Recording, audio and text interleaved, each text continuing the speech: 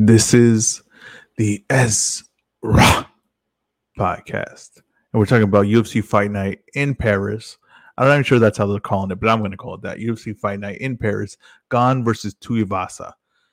In a really interesting matchup at heavyweight. Very interesting matchup. Very good matchup for, like a free card. And not what really the UFC has been offering this year, as far as like free cards have not been offering the most interesting matchups or best, most competitive cards. But they have when they go to Europe or they go like somewhere like a special place and it's a free card, they kind of stack the cards. You've seen it like when they went to England and now this card. They went to England twice and had two stack cards, and then this card now, and you have Gane versus Tuivasa, Whitaker versus Vettori. Like, these are two excellent fights that usually be on a pay-per-view. And I'm going to apologize now if you're looking at my nose and you're like, oh, it's something on the side of his nose. That's because my dog nearly bit my nose off. That's just the truth of it. That's what happened. Now, are we going to get rid of the dog? No, I love that dog. The dog could have bit my nose off. It could have literally bit my nose off. And maybe at that point, I'd be like, probably this thing about this dog. But my wife for sure would be like, no, the dog's staying. You know what I mean? We just got to work with it. That's like literally what we always say. We just got to work with it. That's what you say about dogs. They bite your nose off and you're like, oh, I just got to work with it, especially when you love them. That's what people don't understand about the connection with a dog. But I have the pain and everything that, dog bit my face, and it's cool. It's nothing. It was really more my fault than it was the dog's fault at this point. But let's talk about it. Let's get into it. Let's get to Gane versus Tuivasa in a fight that, Tuivasa is definitely at a place in his career that I kind of never would have guessed just by watching him fight and his skill level, to me, to be at this point where, like, if he beats Gane, like, he's seriously contender for a title shot. And like, this is really is a massive fight, especially with not knowing the future of what Nagano's going to do. Doesn't look like Nagano's coming back. I could be wrong about that, but it doesn't look like he's coming back. Definitely looks like there's going to be some kind of interim title shot. Might be Jon Jones, Stipe. We'll see, but the winner of this fight is definitely in line to fight either the interim or main event with rematch with Nagano, or fighting Jon Jones or Stipe. Whoever wins that fight. So nothing but great opportunities that have come to the winner of this fight. Now, like I said, I never pictured Tuivasa being at this point of reaching these kind of heights at heavyweight. Gane, I think everyone had them reaching this heights. I think a lot of people had him beating Nagano when they matched up, and it didn't play out that way. I didn't see him beating Nagano. I thought maybe it was too much too soon, but I do think that if you remember when Nagano first got his title shot against Stipe, he got taken down a lot. And then what happens to Gane? He goes in there and he gets taken down a lot by Nagano. There's a lot of similarities there. I think that Gane's going to learn a lot from that fight. I think Gane's going to be able to apply, and especially in this matchup, he's going to be able to apply a lot of things he does well in this fight. They're really going to be highlighted. Let me pull the fight poster. For his fight, which is also a beautiful fight poster, by the way.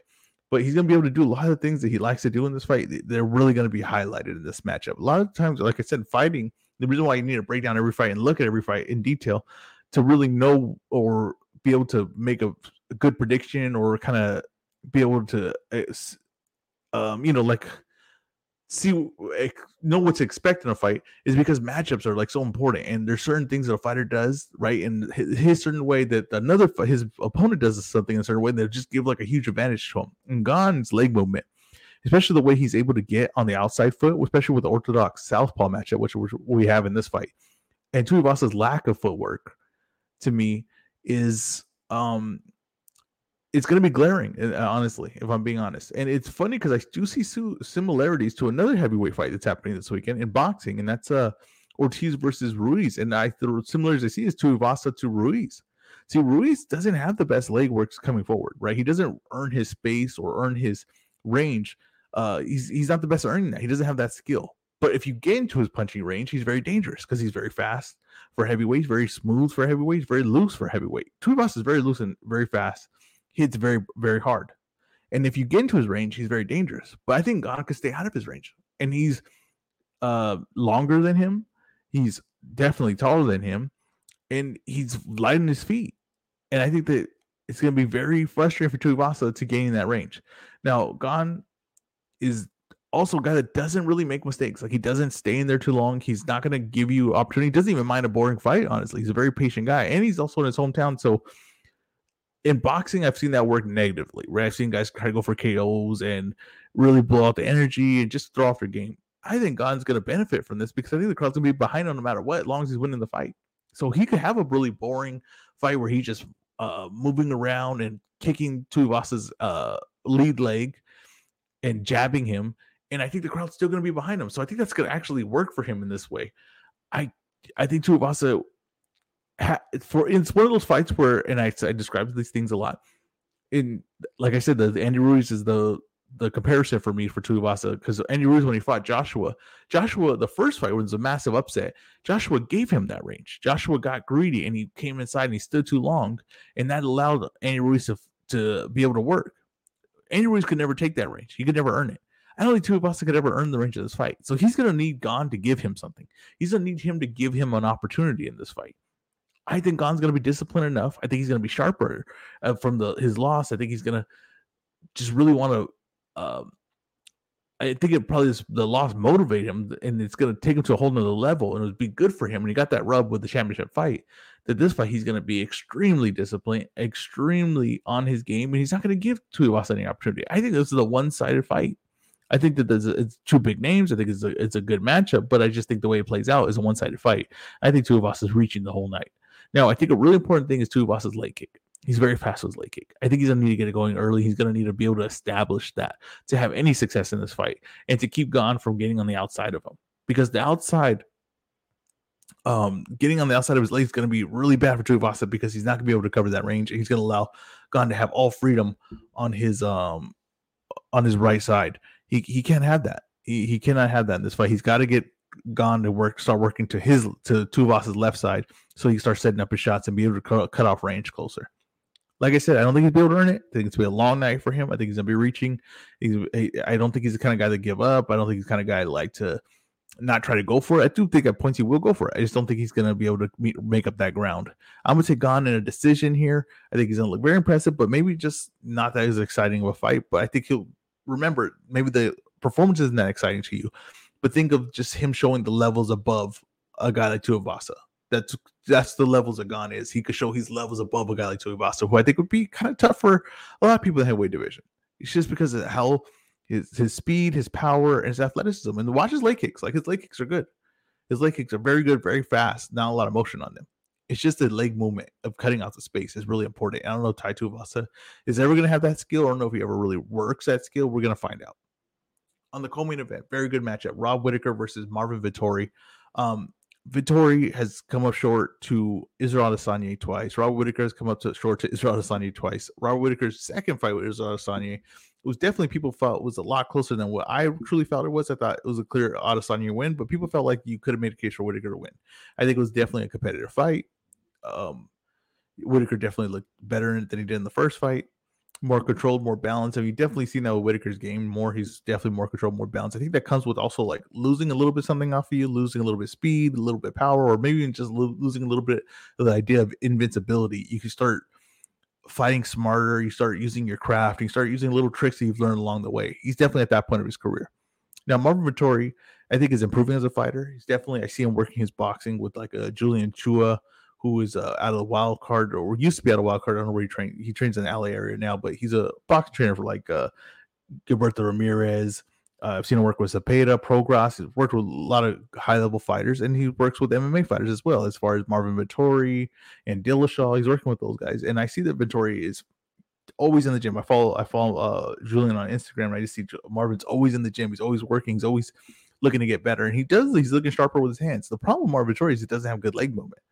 Similar to Tuivasa, he does not have good leg movement. And if a guy can move on him or get angles, he's just falling behind. It's also like punching is not a natural motion to him, so it takes a little bit of thought process.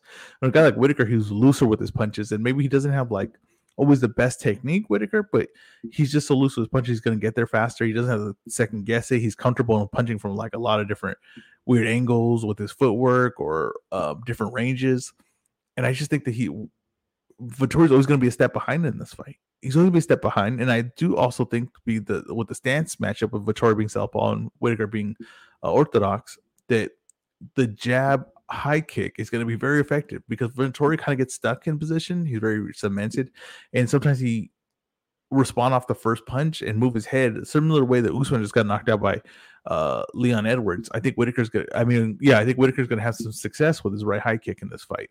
I'm gonna take Whitaker in this fight. I do think he'll have some shaky moments. I think Whitaker there's a little bit signs of him slowing down a little bit. He's definitely in this fight. He's gonna he has a habit of making fights, closer and giving guys a little bit of opportunity.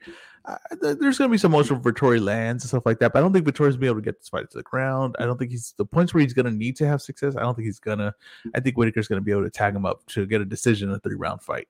And I think that Whitaker's going to have one hell of a resume when it's all said and done at middleweight for the fights that he has, for the wins he has, and especially because in UFC you could kind of keep going if you want to, and just keep fighting top 10 guys. And this is going to be another top 10 win for Whitaker that I think is going to be very impressive, honestly.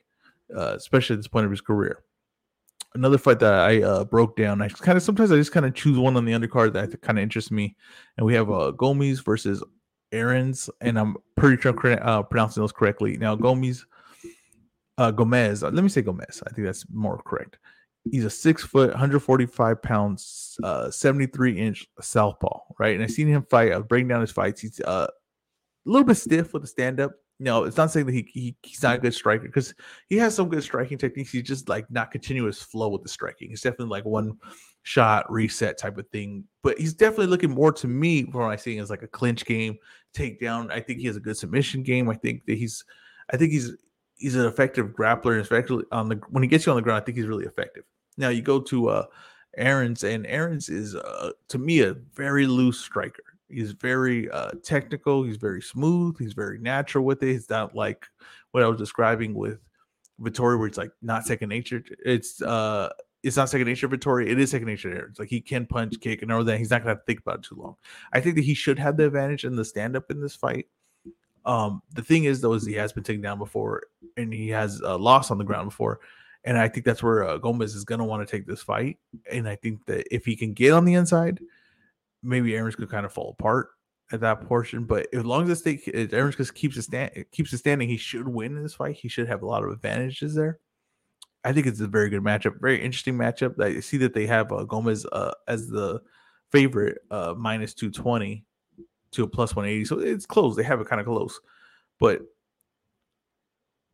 I'm going to take Aarons in this fight, actually. And usually when you have two guys that are coming up and they're not the most experienced guys, you kind of want to favor the ground guy. And I've seen Aarons, like I said, there's examples of Aarons not being able to withstand that. But I just think Gomez is just a little too tall, a little too stiff. And I think that he might just be 1 second behind in this fight. And I think Aarons is going to be able to keep the distance and use his loose striking to win a decision here. I think this is an excellent night of fighting. I'm very excited to watch it. And I just think that this main event has a lot of ramifications in the heavyweight division.